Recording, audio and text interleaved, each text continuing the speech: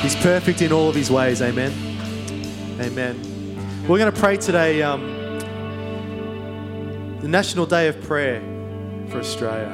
So we're going to pray over our great land, the land of the Holy Spirit, the great south land of the Holy Spirit. Amen. We're going to pray over Australia. So why don't we reach out? Come on, let's pray for our nation this morning. Lord God, we thank you for our great nation, Australia. Lord, we thank you that we are so blessed in this country.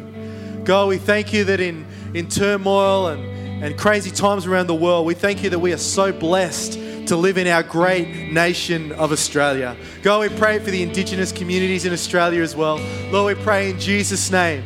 God, for everyone who calls Australia home, we just thank you for every person who dwells in this great land of the Holy Spirit. Lord, we just believe in Jesus' name for revival. Lord, we believe for people to come to know him in Jesus' name. We thank you for this great nation of Australia. And everyone said, amen. Amen. We live in the best country in the world, don't we? Any one of you who's traveled around the world and come from far, near and wide, we live in the best place on earth. We're so blessed in Jesus' name. Why don't you take your seat this morning? It's so good to see you in church.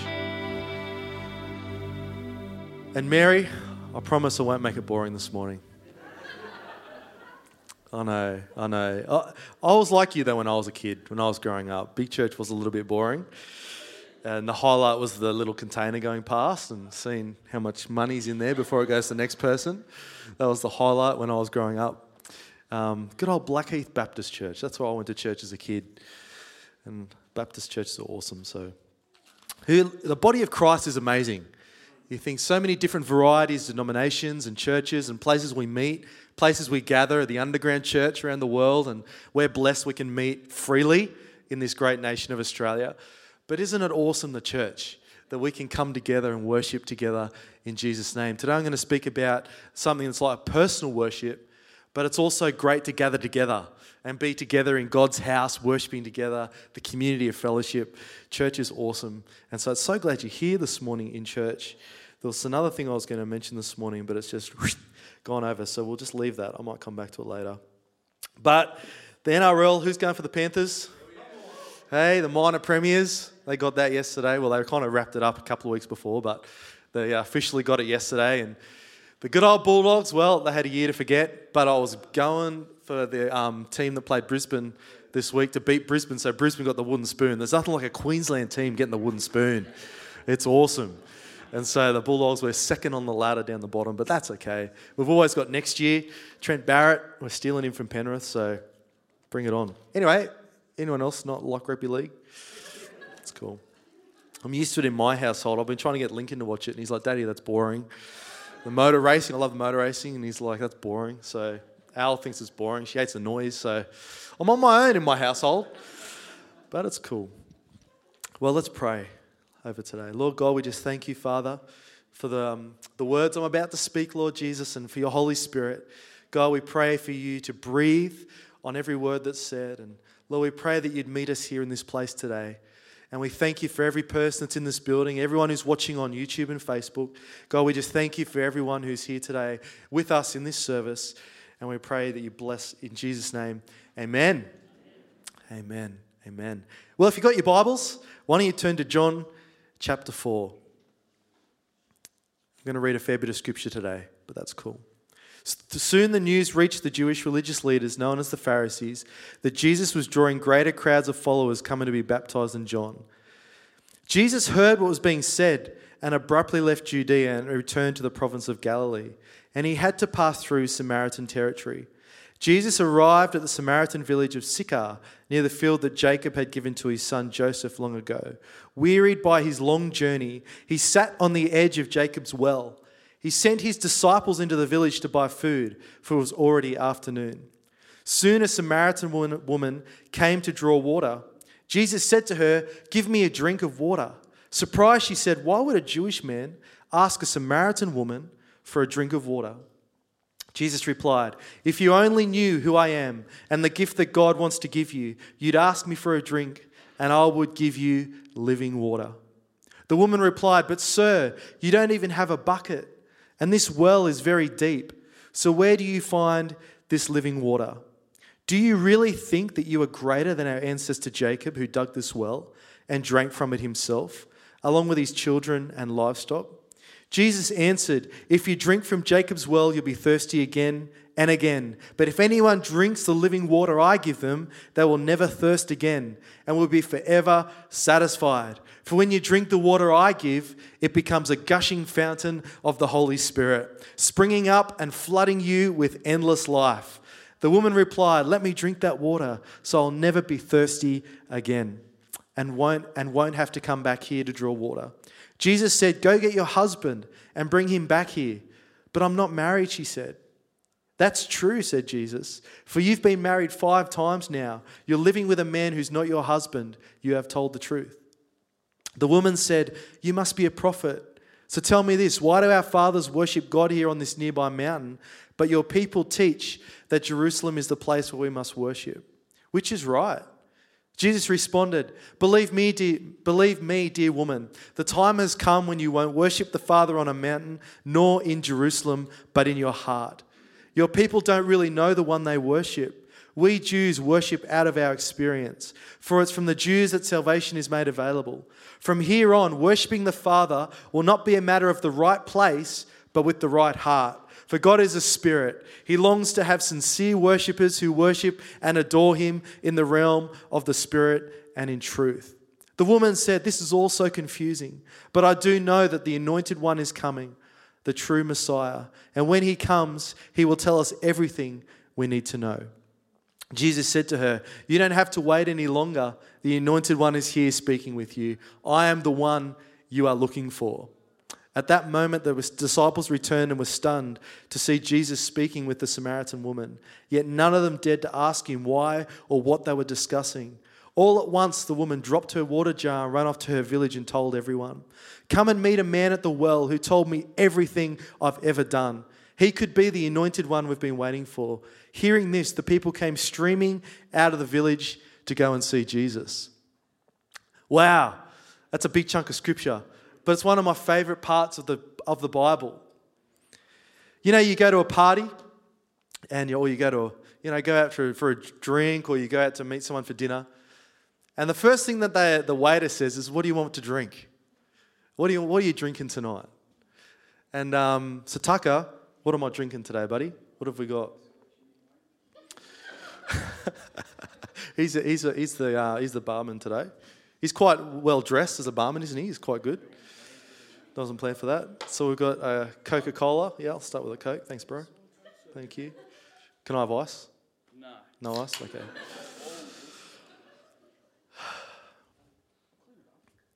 Oh, nice pouring. It's good barman. No spilling. Thanks, mate. Thank you. And can I have a bit of that as well? Cheers. Coca-Cola. Poison. It's good in short bursts. Sprite's good for you though, isn't it? Refreshing. Schweppes. Thanks, bro. You know, you go to... Thanks, Sam. You can't live without drinking. Water, that is. I'll just clarify that. Your body can't survive without liquid, without water. So why, as Christians, do sometimes we can think without being by Jesus, living without the true living water? And it's easy for us sometimes to go through our Christian journey and live without it. And just think, oh, it's cool, like I met Jesus years ago and I know about him. But why, as Christians, can we not live physically without liquid? And we always go to the fridge, get some water, get some juice, get a green tea.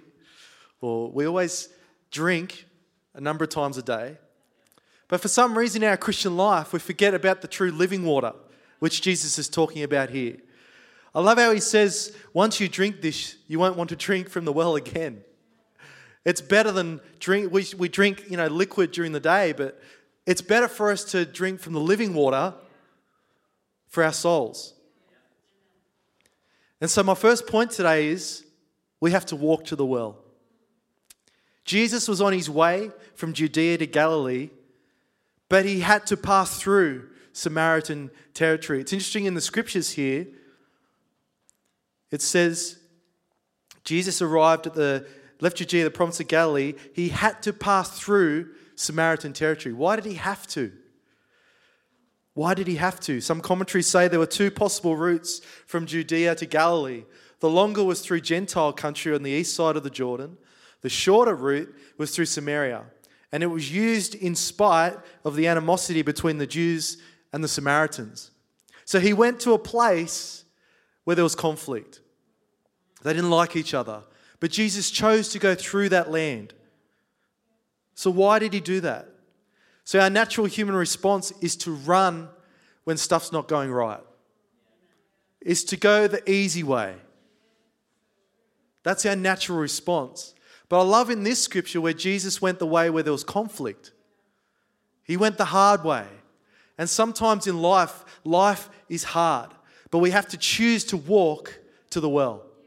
We've got to go through some hard stuff to get to the well.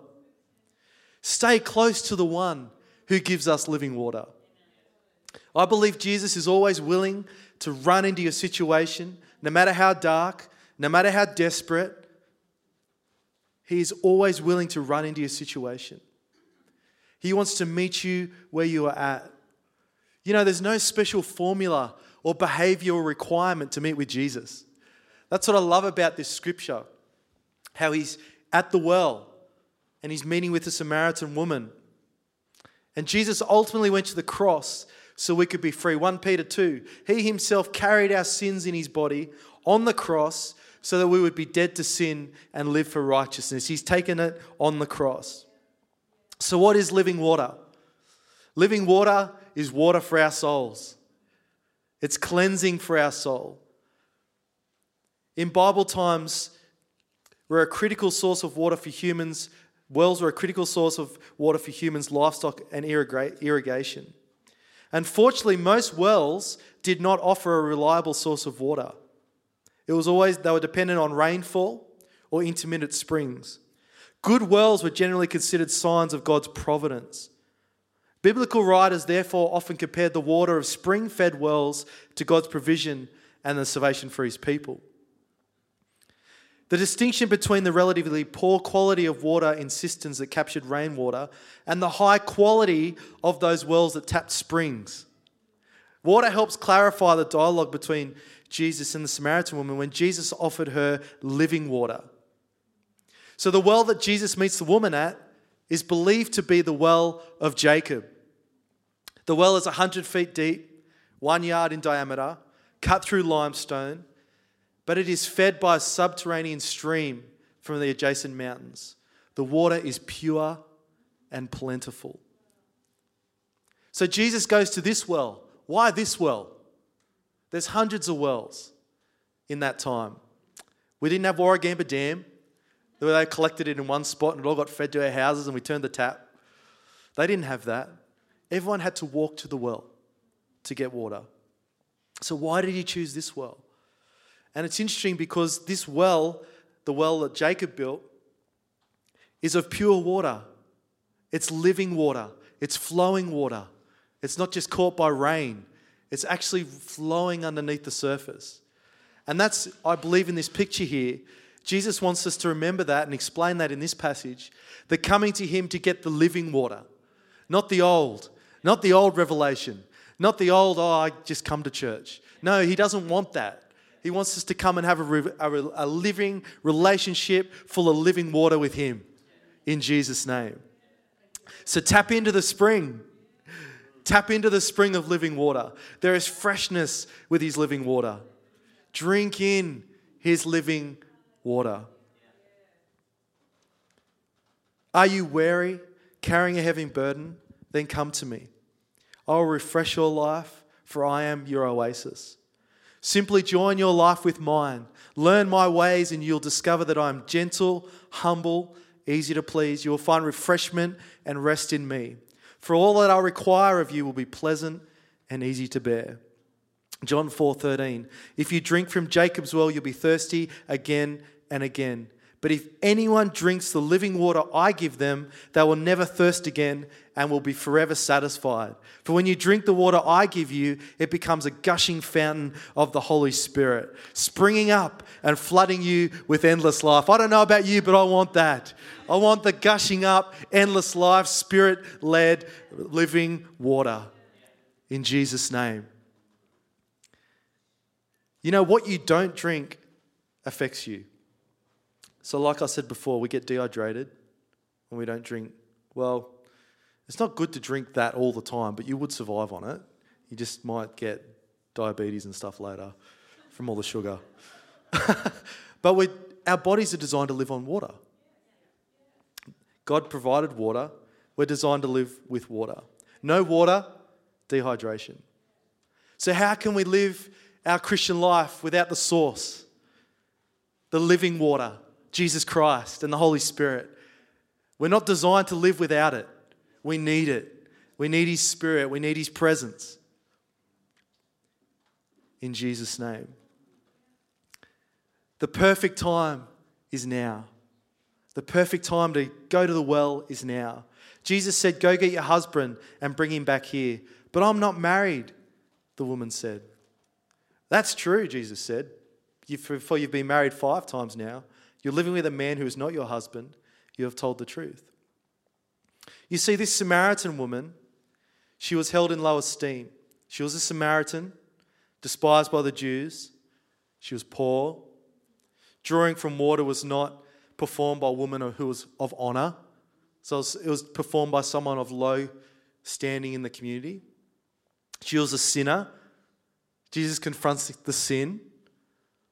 But what I love about this passage is the amount of time Jesus focused on that sin is so little compared to about what He's going to give her. I love that. It sums up the gospel. Sin is destructive, absolutely. But I love how Jesus doesn't focus on it just. He took it on the cross. He dealt with it. It's done. I love how He says, just come to me.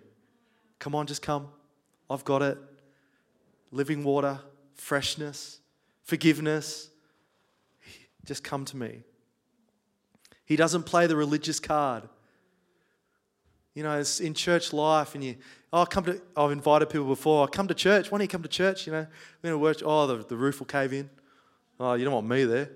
I might say something I regret or something might come out of my mouth, whatever. I said, no, you need to come to church. We need to come to church. I think as Christians, we need to kind of break that mold a bit and say, it's okay to be a sinner. It's okay to have a past. It's okay to come to church, no matter where you're at, no matter where you've been. It's okay to walk through these doors. And I think as Christians, we've got to learn how to be like Christ in that. Not be condemning. Not be, whoa, you better stop drinking that alcohol. Better stop smoking that cigarette before you come in. Come on, let's be welcoming. Come on, anyone can come. Anyone's welcome to come and meet Jesus. You know, I love, I've heard this quote before that Christians aren't the Holy Spirit. We're not the ones who can convict. Only the Holy Spirit can convict. So it's not our job. Our job is to love on people, to be by their side, to come alongside them, to love them where they're at. That's our job, not the convicting part. That's what churches are known for, and I hope that it doesn't happen again. It will, because they're human. But I hate that about sometimes in Christian worlds when that is the main thing, when someone gets condemned by a Christian. I hate that, because it's not our job. It's not our job. So Jesus didn't focus on the sin. He focuses on her. He brings the sin to light, but then He points her in the direction of worship. Believe me, dear woman, the time has come when you won't worship the Father on a mountain nor in Jerusalem, but in your heart. Your people don't really know the one they worship. We Jews worship out of our experience, for it's from the Jews that salvation is made available. From here on, worshipping the Father will not be a matter of the right place, but with the right heart. For God is a spirit, and He longs to have sincere worshippers who worship and adore Him in the realm of the Spirit and in truth. So the perfect time to get to the well is right now. There's no better time than to get to your well. Jesus said to her, you don't have to wait any longer. The Anointed One is here speaking with you. I am the one you are looking for. So come on, church, where are we building our wells? Where are we building our wells? Where are we going in so we can go deep in Him? That might be in your bedroom. It might be in your lounge. It might be in your car. Wherever you are, we need to dig a well down to the source of the living water in Jesus' name. Go to the place where we worship Him. You know, hope that we don't just worship in church. Church worship is amazing. The corporate worship is amazing. But it's not the only place we should be worshiping. We need to go to the well for ourselves and get down into that living water. There's freshness in His Spirit. No longer do we want to live on the old. Oh, that's the way we used to do it. Or that's the way that God moved 20 years ago. Or that's the way that we did it 5 years ago. Come on, what's fresh? What's new? What's God stirring up now in Jesus' name? I know in our church, God's stirring something. He's stirring something up in the Spirit for the next season. 2020 might have been crazy around the world, and it has been. But what is God going to do out of this? Are you ready? So let's dig our wells. Let's dig our wells. Let's go down deep in Jesus' name. In Jesus' name. You know, I love how Jesus says how we can come to Him and we can just rest. I love that picture. I love that picture because it's like when Jesus came to this Samaritan woman, He sat down.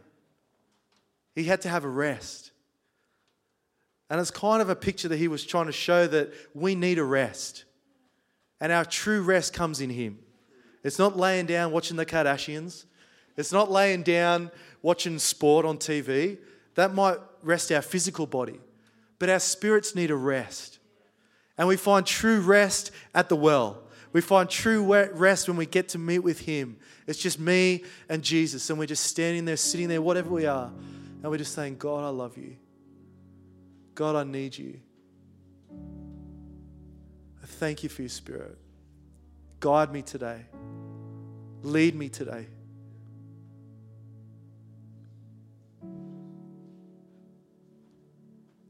That's where we find true rest for our soul.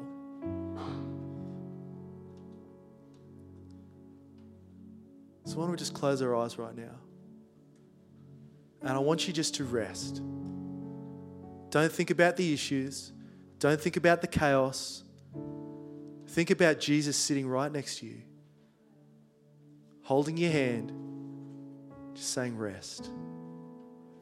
Rest.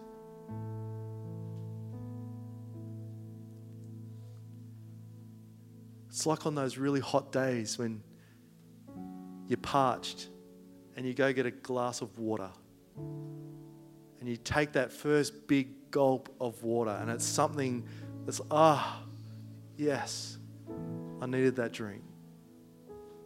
That's exactly what it's like with the living water that Jesus gives.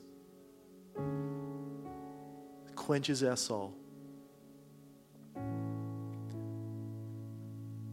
Thank You, Jesus. Thank You, Jesus. I give it to You, God. We're resting with You. Thank You, Holy Spirit. And you know what? Once we drink, it shows on the outside. You ever seen a drunk person? Get a couple of drinks in them, and it starts to show on the outside. I went to a couple of parties when I was younger, and you'd have the sleepy drunk. Timmy, I love you, man. Just want to go to sleep. Timmy, you're the best, man. Love ya. It shows on the outside what they've been drinking.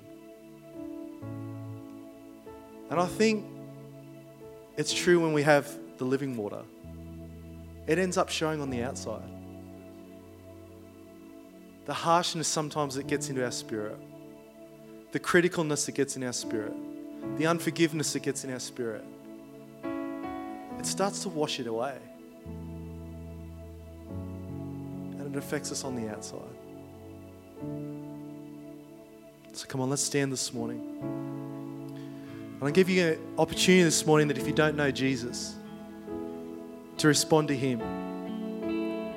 Like at the woman at the well, he gave her an opportunity to meet him. So with all eyes closed, if that's you here in this place and you want to give your life to Jesus, he's ready to meet with you. He forgives you.